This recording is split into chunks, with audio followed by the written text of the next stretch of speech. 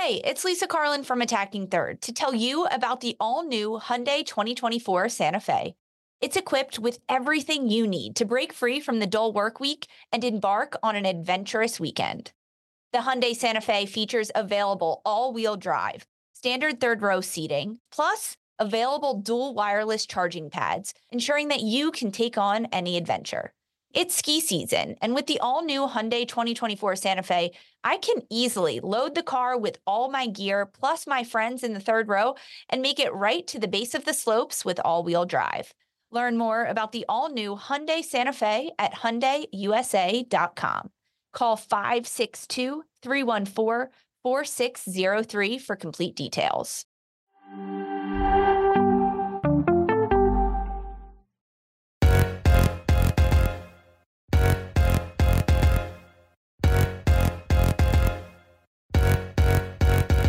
Hey everyone, welcome into Attacking Third, a CBS Sports Soccer podcast. I'm Lisa Roman, CBS Sports host and NWSL analyst, alongside Sandra Herrera, lead NWSL writer for CBSSports.com. As March comes to a close, we at Attacking Third are still celebrating Women's History Month. We're rolling out our final episode in our special series celebrating the 50th anniversary of Title IX, our Title IX Tuesday episode. So each Tuesday, we spoke with incredible women and just true game changers in their fields, athletes, Olympians, executives, trailblazers. The list goes on. As a quick reminder, you can follow us on Twitter at Attacking Third. And if you're listening as a podcast, please give us a 5-star rating and review. It just takes a second and it really helps us out. And if you liked the Title IX Tuesday series, drop us a comment on Apple Podcasts with a 5-star review telling us what you liked, your favorite guests, and what you learned from these incredible women. Today on the show, we have some sports media executives that we chatted with. Up first is Sarah Kustok, who is the NBA analyst for the Brooklyn Nets. She talks about the hope for the future, for future generations in sports media. She gives advice to young people, and she discusses her different roles, being a sideline reporter, a studio host, an analyst, a game analyst, and how those different roles helped shape her. So take a listen. Here's Sarah Kustok. Hello and welcome back to Attacking Third, a CBS Sports Soccer podcast. Welcome back to Title IX Tuesdays. I'm Sandra Herrera, joined by Lisa Roman. We have chatted already with a handful of incredible women who are true game changers in their field, soccer, basketball executives, so many different folks. Today, we are very lucky to be joined by another incredible trailblazer in sports media. From CBS Sports Network's We Need to Talk, you can hear her voice on NBA games, former sideline reporter and now NBA analyst. First solo female TV analyst for the NBA. We are so excited to welcome my Chicago homegirl to the show, Sarah Kustok. Welcome, Sarah. Oh, thank you for having me, Sandra, Lisa. This is such a pleasure. I really appreciate it. We're hyped to chat with you. You know, we were really excited about this particular interview because it's like we're thinking about it. We're like, gosh, we're all women in sports media here, and we're so thrilled to be speaking with you, not just only for your career, but just obviously because there's a lot of common threads here amongst the three of us. You and Lisa both playing in the Big East Conference, Marquette, DePaul. I'm based in Chicago. I watched you on Comcast Sportsnet Chicago when you were covering Bulls, Hawks, White Sox, you name it all. So we were just hyped to get you on the show, and especially in light of us celebrating 50 years of Title IX. So we'll kick things off here with that. For you personally, what does Title IX mean for Sarah Kustok? It means everything. It means everything. Most notably opportunity. And I think we continue to see how opportunities grow and what that means. And so many of us have the capabilities to be able to do as general as it is, whatever we want in life. And sometimes that comes down to sports. But I think the thing with Title IX is not just, I think we think about it with sports, it's education related to funding for research and just the different avenues that individuals want to go down to in terms of what they want to accomplish in their careers. And so, you know, I look back, I tell this story often, and it definitely dates me and makes me feel old. But when I was younger, and this isn't just Title IX related, but I played on boys teams mostly through middle school and then into junior high because there was a lack of girls programs. And so a lot of what I did, and I think it certainly in many ways benefited my skills and my basketball career. And I appreciate the warm embrace of so many individuals, and especially at that time, to be able to play on those teams, and whether it was basketball or whether it was baseball. But now you look at the numbers and the stats of young girls playing sports compared to what it looked like before. And I credit so much of who I am, what I am, not just, in sports media, but in general as a person, the characteristics that sports help instill in you. And to me, that's why I love to see the opportunities for young girls, for junior high school, those that advance on to college, to be able to have that avenue to help grow themselves, not only as athletes, but as individuals. And so, Title IX is everything. And I appreciate us celebrating it. And I am so grateful and so thankful for those who really fought to put this into action and to help make it happen. You said it, opportunity is truly everything. And so much of it is seeing someone else in that role. We talked with a lot of different people about Title IX and seeing someone that looks like you, that has a similar background as you in that type of role. So we've spoken with athletes, Olympians, executives, but this is sports media conversation now. And as a female in sports media, which is traditionally known as a male-dominated industry, when you look back at your career, kind of what got you started in sports media? Why did you want to get into this field? Lisa, that's an excellent question, because I did not want to until I was somehow thrown into it and hit the ground running. I did get my, in college at DePaul, I got my degree in communications, but I got my master's in corporate and multicultural communications. So it was less about broadcast or less about journalism. But while I was in my 5th year finishing on my master's, I had the great opportunity to be essentially a production runner for ESPN in their Big Ten football games. And it was the first time that I understood exactly how a production came together, how a show came together in broadcasting a sporting event and being in the truck. And for me, the only thing that I ever, was truly driven by and passionate about was sports and playing sports and competing, and the concept of, when the ball is tipped or when the light goes on, to be able to have that idea of you are competing and there's success, there's failure. And when there is failure, you learn from it, you grow from it, you're challenged, the preparation that goes into it, all of that feeds my soul in a way that when I saw how a live broadcast event was put on, I'm like, man, this is something I want to chase down. You could be a part of this and be around sports. And so that's where it triggered me to try and figure out, okay, how do I incorporate this into the path that I go down for a actual profession? And so those are the things about, for as much as there is so much within the concept of broadcasting and journalism that I love, as I talked about the preparation, the research, I've always loved to write. But it's that sporting nature and it's that adrenaline rush that you get. And it is the concept of, you may have a great show and you may have a terrible show, but that drives you to get better and that drives you to grow and that challenges you. And I live for challenges. Like that to me is the essence of what I always want to be a part of my life, something I'm passionate about and something that challenges me. And that's exactly what sports broadcasting did. I've never heard someone articulate it as well and specifically like that, because there's nothing like hearing the whistle blow at the start of a game and the adrenaline you get from that. But seeing the red light go on of a camera and knowing that you're live, it's a close second. I love how you articulated that. So since you got your start and your days as a runner with ESPN and kind of seeing the back end of it up until where you are now, specifically as a female on We Need to Talk, which is a women's hosted show for CBS, how have you seen the industry evolve since your start? Oh, immensely. Thank goodness, but immensely. And there's still a lot of room to grow, but I think we're at the point almost, we talk so much about, I think it's normal, or it had been normal to say a more male dominated field.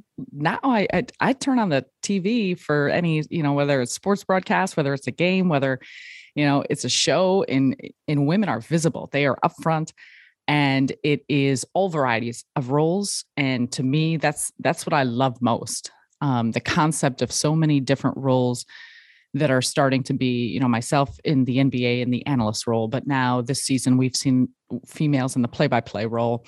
This spans across, I know we're talking about sports broadcasting, but just being around sports in the NBA or NFL now, those on coaching staffs or sports performance teams, front office, you name it.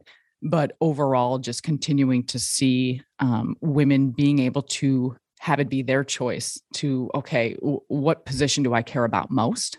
What drives me to, whether it is play-by-play or whether it's an analyst role or whether it's a reporting role, and not necessarily be shoeboxed into, oh, you're going to just do this role, or this is where we're going to fit you in because this is relegated to where we think a woman should be in this show or on this broadcast. And so I think the opportunities have grown for positions. I think it's all about competency. And now it's looked at as who is the best individual to fill this, regardless of male or female.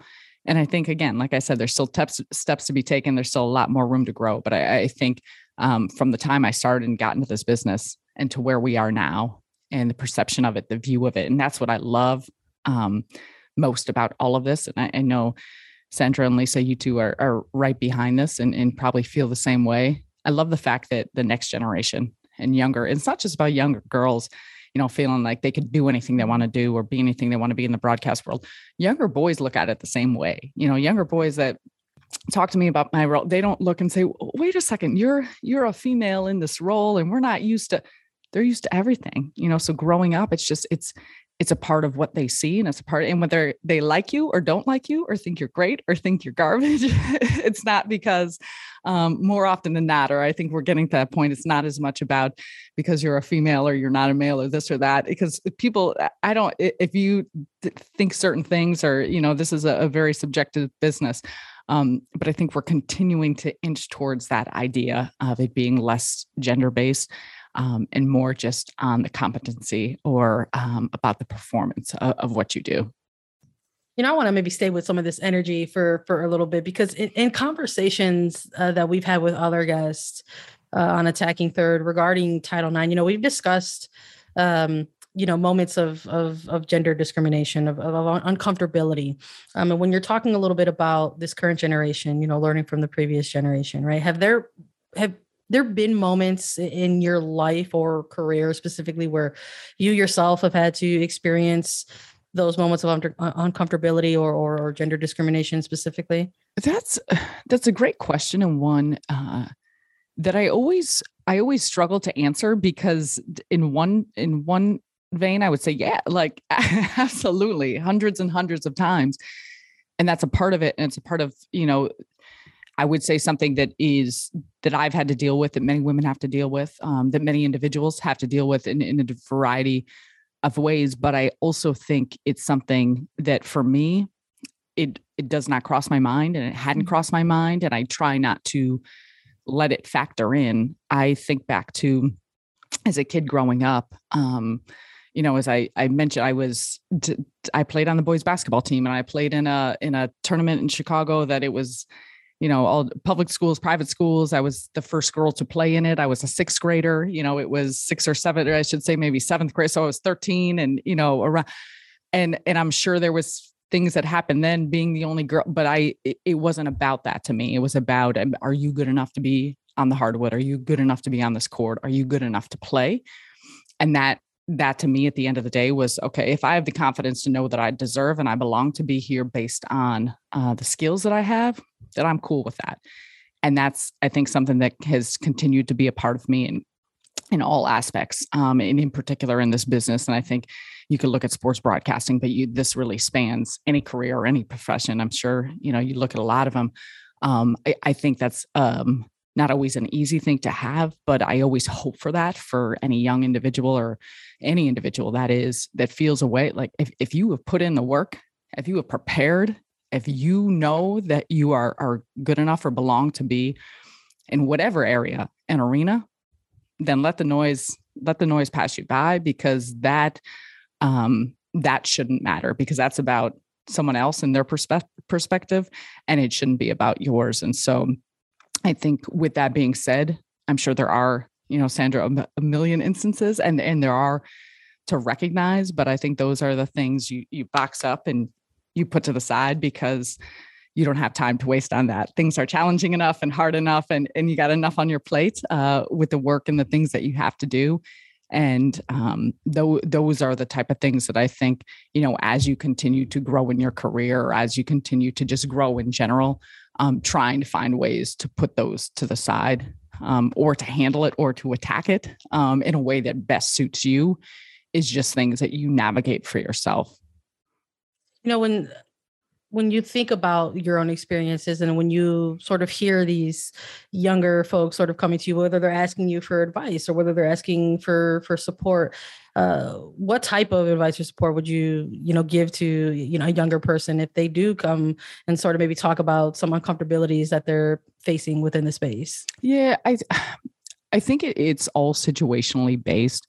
The one thing I circle back to, and I circle back to this a lot with everyone, is figure out what matters most to you. Like, figure out what is most important to you. And I always say this when I started in this business, and it was one, as you mentioned, what I wanted to get into. Like, there are so many aspects of it that I was so just enamored by and knew I wanted to be a part of. But there's also a lot of things in this business that I was like, oh, wait, no, like this, you got to have a thick skin, and you got to be ready for criticism, critique, all of that stuff.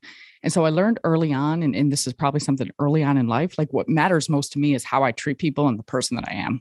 So at the end of the day, no matter what you think about me as a broadcaster, no matter what you think about the job I did, how did I treat people, and how did I treat people in the space I was around? And if I was a kind person, if I was a good person, those I work with, my colleagues, those around the building, you name it, if I acted and treated them in a way and act in a manner and represent myself as a person I want to be, that I could wake up every morning, go to bed every night feeling good, and like I was successful in that day. And everything else, you just kind of put it aside. And again, easier said than done, as you know, and maybe others won't always treat you in kind or the same way back. But to me, it's all about just focusing on what's your main priority. And my main priority is to do my best to lift others up, or do my best to try and be good to others. And when that's done, then I'm cool. And I think that's my focus. And so I would tell any other individual that's aspiring in the sports broadcasting world or anything, whatever you can do to focus on what matters most to you, try and focus on that. And again, it circles back to, you can't always control how others treat you. You can't always control others' opinions on you or how they feel, but you can control the effort you put in. You can control the attitude you bring, the work you do, the preparation you do, and how it is that you go about behaving around others. And you control the controllables. And after that, you just try and let the rest go. Sarah, you are leading the way, and you are an acting, walking role model for a lot of young people and just people in the industry. As the first solo female TV analyst for the NBA, what challenges or pushback did you face as the analyst in the NBA, whether it was from executives, coworkers, or even fans? Yeah, you know what? I think in general, it was positive. What I will say is the focus for me was about understanding the responsibility that came with it. Mm-hmm. And so as I'm sure you two can tell, I'm not one to hold on to or think much about those that there was pushback or maybe had negative thoughts or acted in different ways. But what I focused on was the great responsibility that I was so excited about, humbled by, and grateful for, to know that hopefully this would lead to others getting the same type of opportunities. And not a day goes by that I don't think about Doris Burke or Ann Myers Drysdale or those in other roles or positions that were so good and worked so hard that laid the foundation to allow me this opportunity. And so when I think about, when I first got the job, just the responsibility of, girl, you better put in the work and be good enough that others have this opportunity behind you, and that it moves from being a novelty to more the norm. And I think we've started to see that, like you see it across the board, and whether it's game analysts, studio analysts, the NBA, it's in a lot of different roles, and that's what I love. And so I think early on it was just that concept, because I did some interviews when those first first announced that I had the job and just different things. And people asked about pressure or just kind of how that bears out in being the first in that situation. And to me, that's what I said. I said, one, I love pressure. I live for pressure. That's what it's about, but it's not pressure. It's understanding the responsibility of what it meant and what it could mean for those behind you. And I so badly wanted others to be afforded the same opportunities that I was, thanks to those before me that help afford me the opportunity. And so that's the hope. That's the goal, I think for all of us in this space and in this business. I wanted to ask you something maybe adjacent to the NBA, especially because of our local ties that we share. You do so much work with the NBA. Were you able to take your reporter hat off and put on a fan cap at all when the Chicago Sky were making a run in the playoffs for WNBA? What were your thoughts on that? Yeah. Oh, girl, I was so excited. Well, let me first say I was fortunate enough for a few seasons to call the Connecticut Sun games. I'm around with the Brooklyn Nets. I'm around the New York Liberty as well and get to go to some of their games, Chicago Sky. Additionally, I always keep tabs on for many reasons. But in particular, I know Candace Parker came back and she was a little bit behind me in high school. But Allie Quigley, DePaul, my fellow DePaul sister, who I'm just so proud of her journey and her story. And in watching her, I was actually an assistant coach when she first came to DePaul. And I tell the story. I should stop telling the story because she's the best of the best. But I was her host on her recruiting trip. So I would always tease Doug Bruno, the coach at DePaul, and say that Allie came because I was such a good host, which is definitely not the case. But I love Allie and she's one of my favorites. But so watching her and just everything about that team. And I think the most exciting part of that was just the attention and the exposure and the excitement around it. And we've really seen just how much, within the course of the past couple of years with the W, how much more and more people and just the support has been given. Now, hopefully more dollars being poured into it. But I just think across so many levels, you see just how much excitement, and especially the hometown team and the Sky. And as I said, with Allie and the DePaul ties and all of those things, I was just so much fun to watch and so cool to just really get a grasp of what that meant, not only for the organization, but for the city. So Sandra got to ask her fun Chicago question. Now I get to ask my fun question that I'm so curious about. You've worn so many different hats: NBA, WNBA, MLB, sideline reporter, analyst, host. And you talked about how you like a challenge. Which role for you is the most challenging in sports media? I will still say I would roll, first of all, in terms of sport, like to me, that especially early on in my career, when I started getting into media, a lot of it was basketball based or football based. One, that was my background. And I actually started in a lot of analyst roles with like high school basketball, the Illinois high school boys and girls state championships, and then the IHSA same football championships. But then I did indoor lacrosse, MLS, like covering the Blackhawks. I had never before. And that was such a major part of my growth in the profession, but covering the Blackhawks in hockey and then working for versus doing some national NHL games. I had never, to be honest, I'd never really watched the NHL, didn't know a lot about it. So with a lot of those sports and games, like just to me, the big challenges are when you're somewhat comfortable with a game in a sport, but then you start to cover it and you're like, there are so many nuances and details and just the deep diving. And so the questions and the conversations and how much appreciation you have for coaches that are willing to give you more insight, players that are giving you more insight, the more you watch, the more you talk to others around those leagues. One, I think a challenge when you're covering a different sport that you're not as familiar with. But in terms of roles, I still to this day, I think sideline reporting is the most challenging because you need to know everything about everyone. You need to have all this information. You need to have all these stories. And you will probably use 3% of all the work in the hour. Yeah, 3% would be.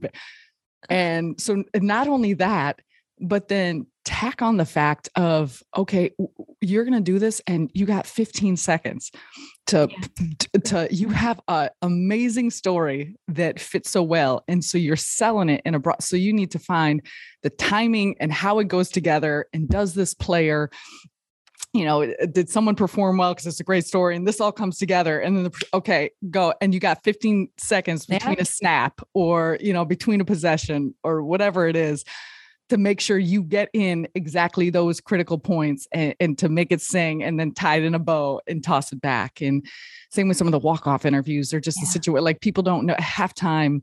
I remember even, some of the first and second, intermissions with NHL stuff that is people don't know that you were jumping through these hoops and climbing through this and the audio and this went out and you couldn't hear this. And like, there's so many factors that I think viewers or people have no idea. And you're watching someone be calm, cool, collected, delivering a report or doing an interview or something. And it's like, man, you have no idea what goes into that. And so to this day, I still am really fortunate to be able to do sideline for NFL games on Fox. And I love it with my whole heart. One, I love the NFL and two, I just, the atmosphere, everything and being on the field. And I love so much about it, but it reminds me and humbles me every time I'm doing it, that it's like, wow, there was so much credit, not to mention, especially too, when you're outside, the elements of it being, 10 degrees or 100 degrees or raining or this or that. So yeah, without a doubt that to me is, and will always be, I have so much respect for that because it is a hustle. So the most challenging role is the sideline, but which one do you like the best? Oh, the analyst role is my everything. I love the variety and even hosting or even, studio analyst stuff. Like I am so thankful and appreciative. You talked about We Need to Talk. That show, I have a podcast, NBA Flashbacks, so doing a little different stuff with iHeart and with the NBA. There's all different roles that I'm so thankful to still be able to do and practice throughout the course of different seasons. But the analyst role and in the NBA is something that is all of my greatest loves wrapped into one. And to me, that's something where I just, every time I sit in that chair and every time I'm watching a game or even just the preparation that goes into it, that's it. That's it for me, where I can't say enough how much I just gain so much happiness and joy out of doing that. I love that. So many different roles and moving parts. We celebrate that here in Attacking Third because we often have to keep things moving on the show. But this has been a joy to chat with you, and something that we've been doing with all of our guests here as we close out episodes is we've sort of ended on a bit more of maybe a reflective question as we continue to celebrate Title IX. We've come a long way in the last 50 years in terms of gender equality, and there's always work to be done. For you, how much further do you feel we need to go, and what are maybe some of your dreams for hopefully the next 50 years? Oh, 50 years. I hope that whatever dreams I could articulate now, in 25 years, we are wildly past, and that we probably right now can't even envision what it looks like and what it will feel like for the next generation of young girls and young women as they continue to grow and have more opportunities. And I love how much we celebrate women. I love how much we celebrate this in Title IX and so many of the different firsts, or the people, really making strides and giving each other opportunities. But my goodness, I cannot wait for the day that, there are certain areas or certain jobs or certain things that's the last thing we're talking about. And that some little girl 20 years from now is like, wait, what do you mean? Oh my gosh, like you couldn't do this. A girl wasn't doing this. And those are my hopes. That it seems so wildly crazy for a woman or for a girl to think about the fact that these opportunities didn't exist before. And I hope that happens, and I hope we get there, and I hope we continue just to move forward in all areas. I love that. Sarah Kustok, thank you so much for joining and sharing your story with us. And we also like to thank our listeners. So thanks to our audience for joining us on Title IX Tuesdays. This episode is brought to you by Progressive Insurance. Whether you love true crime or comedy, celebrity interviews or news, you call the shots on what's in your podcast queue. And guess what? Now you can call them on your auto insurance too with the Name Your Price tool from Progressive. It works just the way it sounds. You tell Progressive how much you want to pay for car insurance, and they'll show you coverage options that fit your budget. Get your quote today at Progressive.com to join the over 28 million drivers who trust Progressive. Progressive Casualty Insurance Company and Affiliates. Price and coverage match limited by state law. Robert Half research indicates 9 out of 10 hiring managers are having difficulty hiring. If you have open roles, chances are you're feeling this too. That's why you need Robert Half. Our specialized recruiting professionals engage with our proprietary AI to connect businesses of all sizes with highly skilled talent in finance and accounting, technology, marketing and creative, legal, and administrative and customer support. At Robert Half, we know talent. Visit roberthalf.com today. Thank you so much to Sarah Kustok for joining us. What a great conversation. Up next, we have one of the most influential women in sports media. She was the first of so many different things. First woman television personality, sportscaster, NFL analyst on television, Lesley Visser. She talks to us about her experiences, how Title IX changed her career, where she was when Title IX was enacted, and how she's seen Title IX and women being able to compete athletically change the sports media landscape. She even gives some really great advice that Sandra and I definitely take to heart. Take a listen to Lesley Visser. And today we are very lucky to be joined by an incredible trailblazer in sports and media. From CBS Sports Network's We Need to Talk, a television personality and only sportscaster, man or woman, to have worked on the network broadcast of the Final Four, the Super Bowl, the World Series, the NBA Finals, the Triple Crown, the Olympics, the U.S. Open, and the World Figure Skating Championship. First TV NFL analyst. Welcome, Lesley Visser, to the show. Welcome, welcome, welcome, welcome.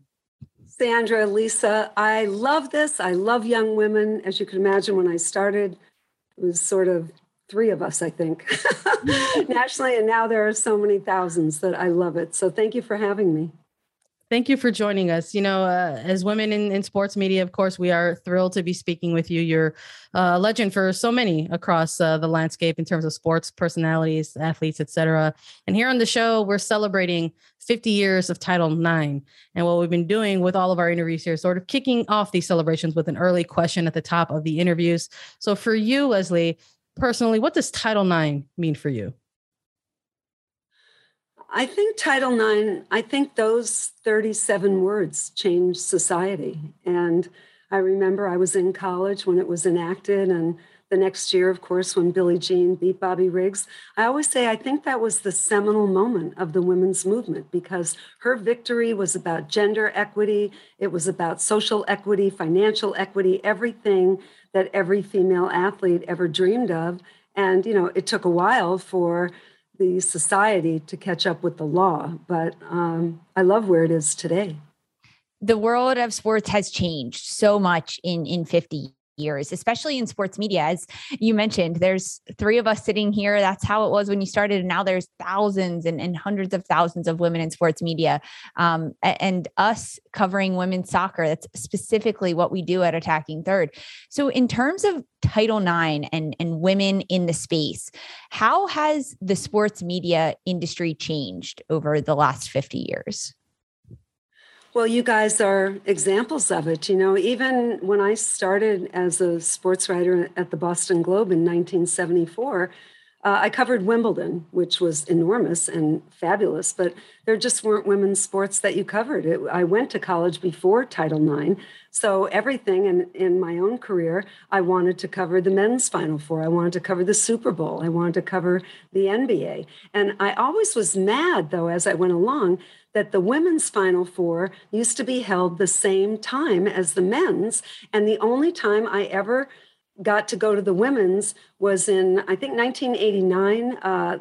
The men's Final Four was up in Seattle. Michigan beat Seton Hall in overtime, and the women's was in Tacoma. So it was from Seattle to Tacoma. So I got to go. But other than that, I've never been. That's the only women's Final Four I've ever been to. Wow. You're someone who's been very open about your goals of being a sports writer, someone in the sports space from a very young age, at a time where we're joking about it a little bit now, where you're saying we're examples of the progress there. But it was a time where there were not a lot of women in sports writing in general. Was that something that maybe altered your passion or sort of ignited your drive for being in sports?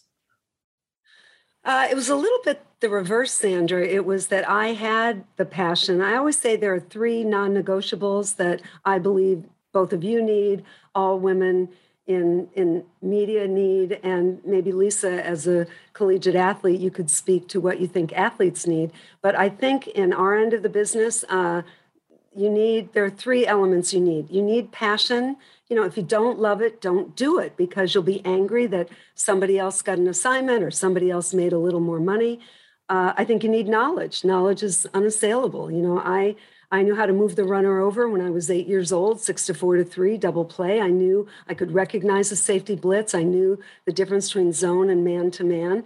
And so that gave me confidence. Knowledge gives you confidence. And the third thing is stamina. I mean, you guys are already at a very high level, but I always say that Ferris wheel comes down and you better have some kind of fortitude to hang in there. But like you mentioned, Sandra, when I started, I think we used to laugh that we will have made it when we weren't on each other's Christmas card list, because there were only like 4 of us, 5 of us. So I love that there are thousands of women now that I haven't even met. I love that. I love those 3 truths that you have. You asked me, the only one I would add, if I'm going to take those 3 and then add a 4th to it, it's hard work, because there's something that working hard and outworking people, even though you may not be the best, if you can outwork them and be willing to try, I think that's something that can get you pretty far as an athlete and in this industry from what I've experienced. But for you, Lesley, you have, quote from your website, a trailblazing legacy of firsts. It lists out over a dozen of firsts that you've accomplished. We listed off a couple at the top of the show, but first woman to win a Sports Emmy Lifetime Achievement Award, first and only woman to handle a Super Bowl trophy presentation, the NBA Finals, the World Series, the Final Four, Super Bowl sideline. So many of your firsts are for women, and a lot of times it's first and only woman to do that. Can you walk us through some of those big first moments that you accomplished, and how did it feel to be the first? Were you aware of it as it was happening? I really tried just what you said. I tried to keep my head down, and I tried to treat every assignment as a quality at bat. I remember once when I was writing for the Boston Globe, somebody wrote me a letter. It was all letters then, of course, nothing, no computers, which also meant that you had to remember everything in your head. You couldn't look up anything on deadline. You either knew it or you didn't. But I remember someone wrote me a letter and said, Lesley Visser, you wrote the hell out of badminton. And I thought, that's great, because somebody cared about badminton and wanted to read it, and I really worked hard on it. But a lot of it came to me very young. Maybe you guys have both felt this. You're both already very accomplished. But I think some of it, I was protected by my innocence, if that makes sense. I'd wanted to be a sports writer from the time I was 10. I really didn't think television, that came along maybe 8 years after I was writing for the Globe. But the Globe, Boston Globe, was always voted the #1 sports section in America. So, even as a 21-year-old, I was covering Wimbledon and the NBA Finals, and I was the first woman to cover the NFL as a beat, which just came with so many challenges, that, back then, people didn't think anything of. I'm sure you guys have been hit on too, but I think my method for that was humor. I think that's what worked for me. Like I would say to a player, now your mother didn't teach you to talk like that. So, players don't want to embarrass their mothers. Although I will tell you, what was it? A couple of years ago, the Super Bowl was in Atlanta, and I had a baseball cap pulled down low and a jacket on. And, sometimes people can't tell your age or whatever. And so some player came over. I mean, I've been hearing this for 40 years. Some player, yo, baby, give me a call after the game. And I looked at him and I pushed my cap back and I said, are you kidding? I'm on Medicare. It was a riot. And he went like, remember that scene in Home Alone, Yeah. I love that. Oh my gosh. Let's stay with some of this. Let's stay with some of this enthusiasm here. When you're chatting a bit from going from writing to transitioning to TV, when you're making that transition from a sports writer to actually being on television, again, another first for so many things. How was the industry different from when you transitioned to television, right? The concept of people seeing your face, hearing your voice, watching your body language versus just simply kind of reading your byline. Oh, that's a great question. There was a lot going on then. Number one, I knew all the sports, but I had no idea. And I didn't start in Albuquerque or Des Moines. I went right to CBS Network at a time when there were only 3 networks.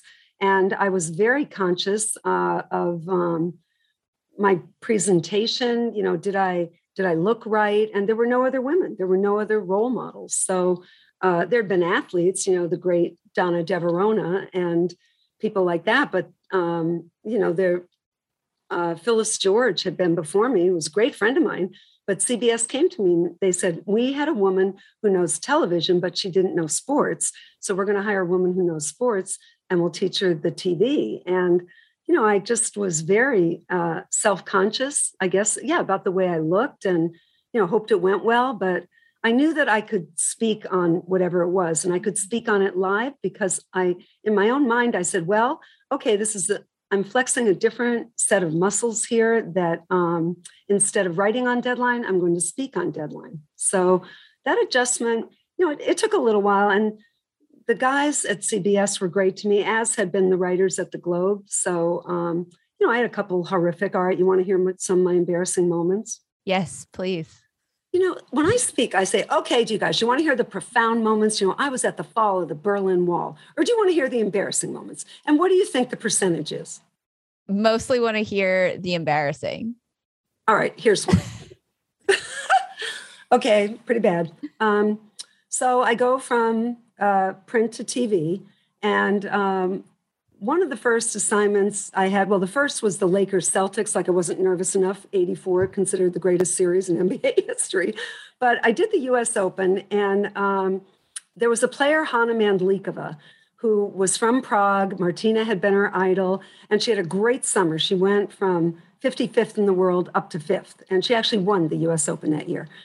So now I'm out on court 16 and we had the great Brent Musburger and he said, let's go out to Lesley Visser, who's with Hana Mandlikova. She just won her match early round. And I said, Hana, to what do you attribute your sudden rise in the rankings? And Hana says, did I mention she was from Prague and I was kind of new at TV, right? I mentioned both of those, right? Mm-hmm. Okay. So I say, to what do you attribute your rise in the rankings? And she says, well, I think it is my new couch. So I thought, I don't know, maybe she's sleeping better or something. So I said, oh, did you get some new furniture? To which she replied on network television, don't be ridiculous. Billie Jean King, my new couch.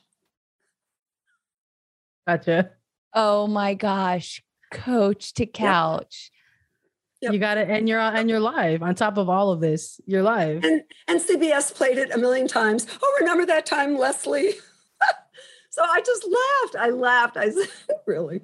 What does that tap into what you were talking about? Like just sort of like trying to still keep that sense of humor about everything? I love Definitely. that. I mean, the great writer Nora Ephron said, write it down. Everything's a bit. It is. If you can't laugh at yourself in those moments, then what are you going to do with it? How did you learn from moments like that and being live? Were there reactions to you being a female interviewing versus a male, or any reactions like that? Oh, yeah. I get letters at the Globe. I don't want to read you or any other broad in the Boston Globe. And then when I went to TV, there were people, not so much the players were pretty good. The coaches, I was from Mars, and I could see it from their point of view. The wives hated me because what was I doing? Trying to talk to their husband, the offensive lineman. But I think that everybody was adjusting. It was a true frontier. And we all did a lot of adjusting. And, I think the fact that, I was the first, now I'm the oldest, so I've hung in quite a bit.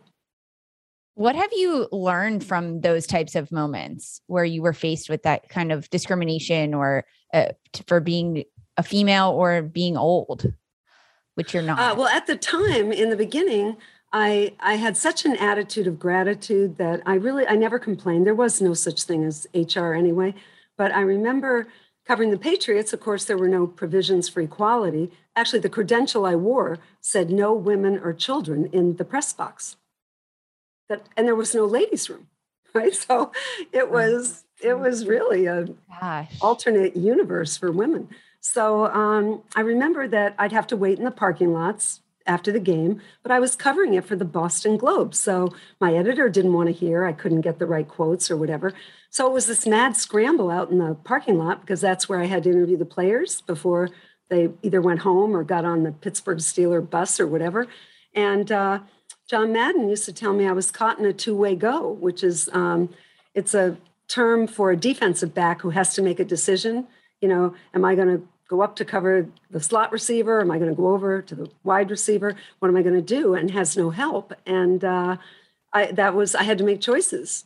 Should it be the quarterback for the Patriots who lost, or should I go over to the quarterback for Kansas City who won because he won the game? So it taught me to be a true reporter. I mean, I had to do it all myself. And I really, in some ways, I'm grateful for it. I know it sounds weird. No, it doesn't sound weird. It's just, even listening to you talking about it now, knowing that there were people in your position before us, like before Elisa Roman or before Sandra Herrera that had to go through these types of things, right? And the concept of they're now being able to have a generation and go and point and say, look, there's a first, right? But it's still happening. There are still young people, young girls who don't see people that look like them in certain roles, right? Whether it's, young boys, young girls, Black, Asian, Latino, et cetera. For you, what's your advice to women, to young people who want to achieve something, but maybe don't see anyone who looks like them there in whatever space it is? Well, I'd say number one, whatever it is that you dream of, whatever it is you want to do, I'm the example that it can be done because the job did not exist for women. So it's what my mom told me when I was 10 years old. You might have seen. She said, we were living in Cincinnati. My family moved all the time. And she said, what do you want to be? And I said, I want to be a sports writer.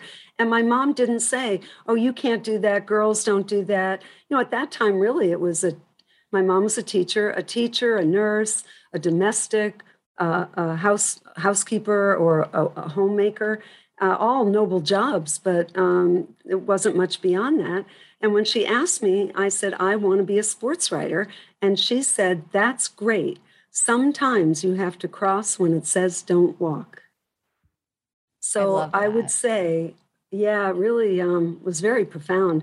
But I would say that's what you have to do. That yes, you may be the first Latino, the first Black, the first Hispanic, the first Ukrainian, we hope, to cover sports here. That you have to say, I deserve as much of a chance as anybody does.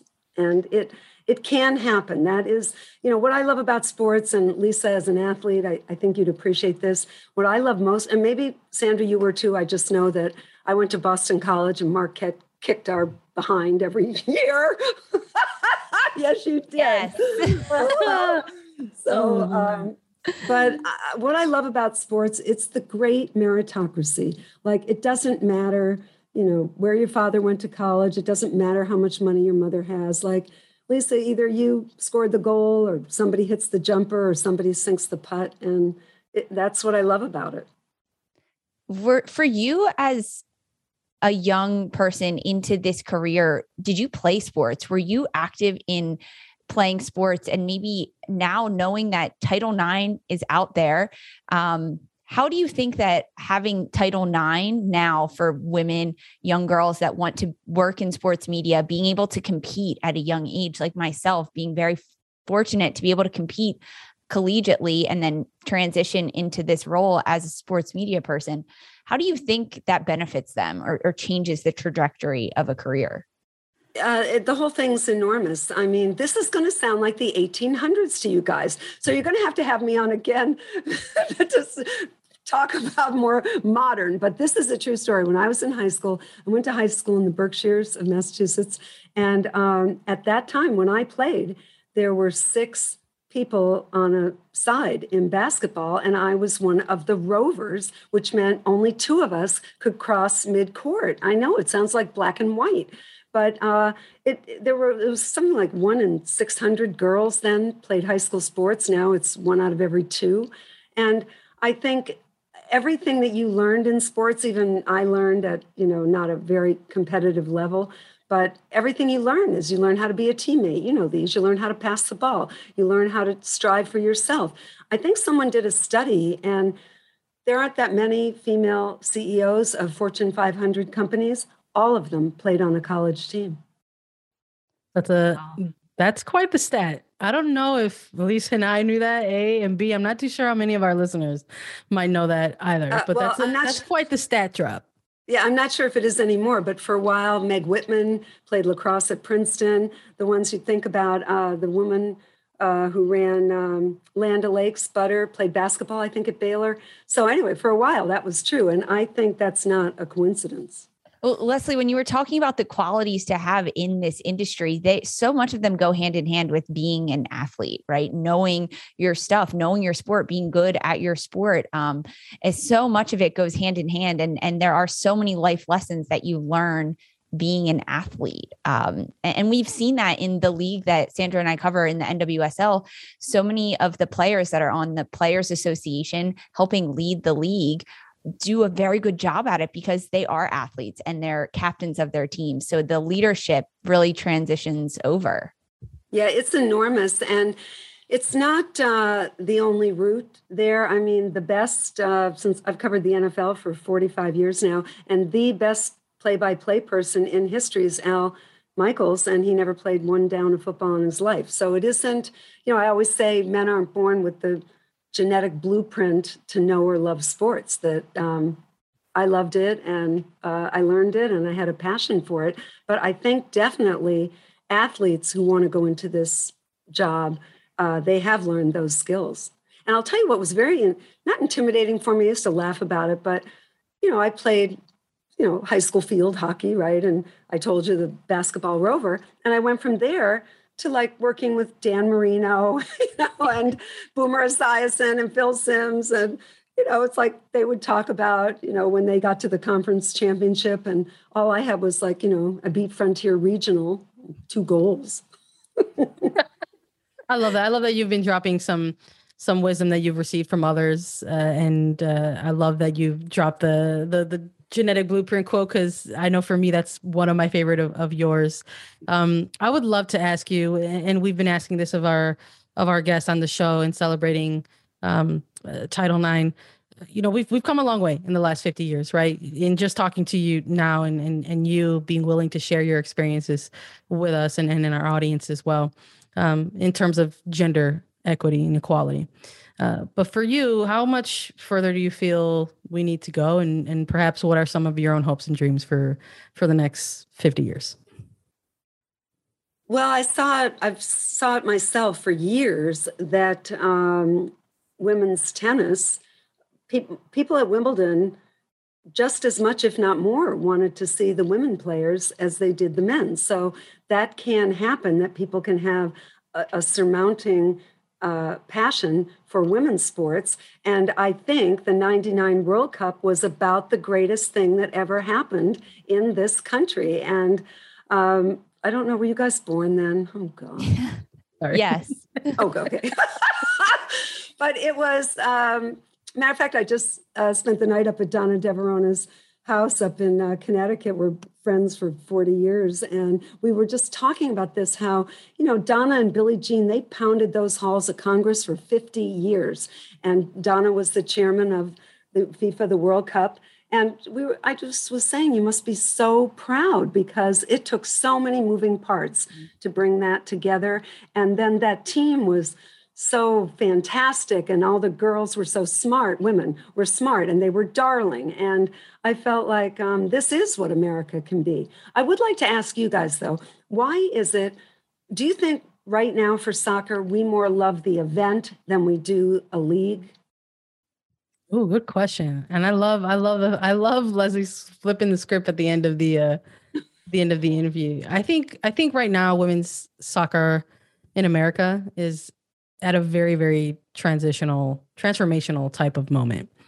And I think for the first time in a very, very long time, we're starting to see the bridging of that gap where the large event is spilling over into, following a league.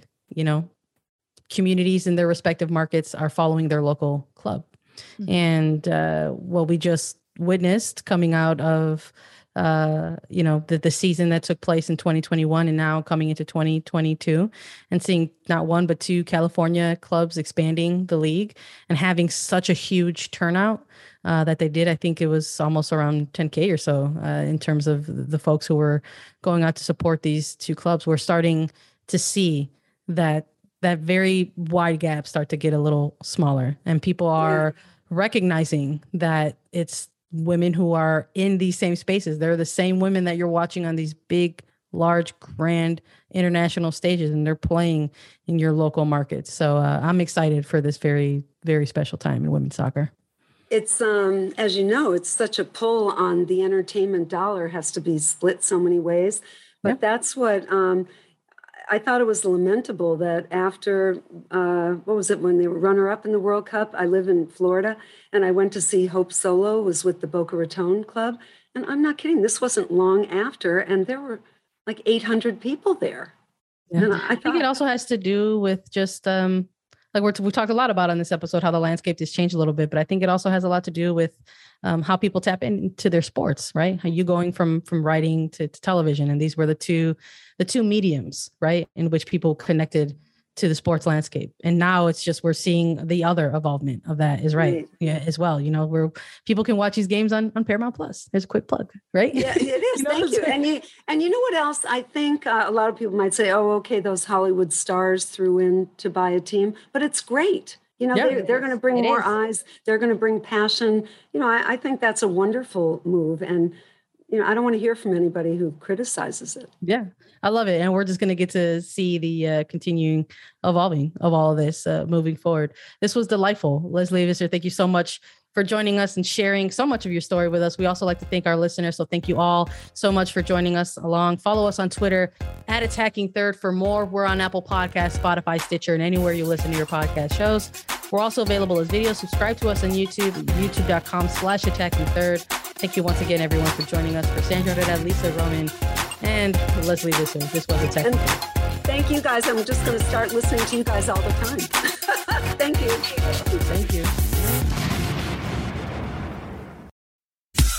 Every sport has their big, juicy controversy. Boxing has the Mike Tyson ear bite. Cycling has Lance Armstrong. Baseball has its steroid era. Curling has Broomgate. It's a story of broken relationships, houses divided, corporate rivalry, and a performance-enhancing broom. It was a year I'd like to forget. Broomgate, available now.